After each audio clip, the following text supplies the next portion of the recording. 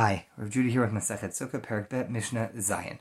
Misha hayarosha v'ruba b'sukkah, v'shulchano b'toch habayit.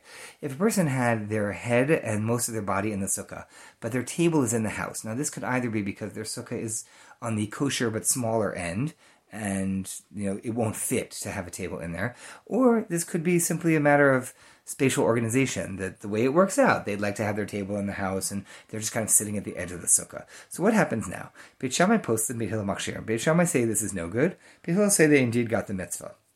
Why? So the way the Gemara describes it is that we're concerned that a person will be drawn after their table.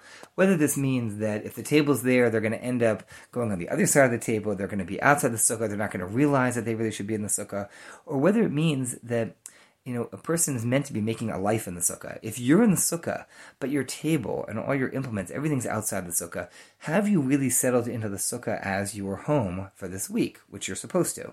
So Beit Shammai says no good, Beit Hillel says it's good.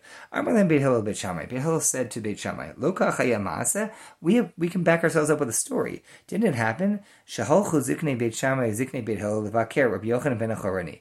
The elders of Beit Shammai and Beit Hillel went together to visit Rabbi Yochanan ben Achorani. They said, look, they found him. What was Rabbi Yochanan doing? He was sitting with his head and most of his body in the sukkah, and his table was outside the sukkah. And nobody said anything to him. So doesn't that prove that really everybody agrees that this is actually okay?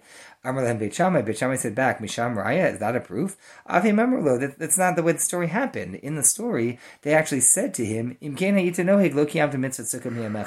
said to him, if this is what you've been doing all along, you've never actually fulfilled the mitzvah sukkah in your life. So that story is not a proof of anything.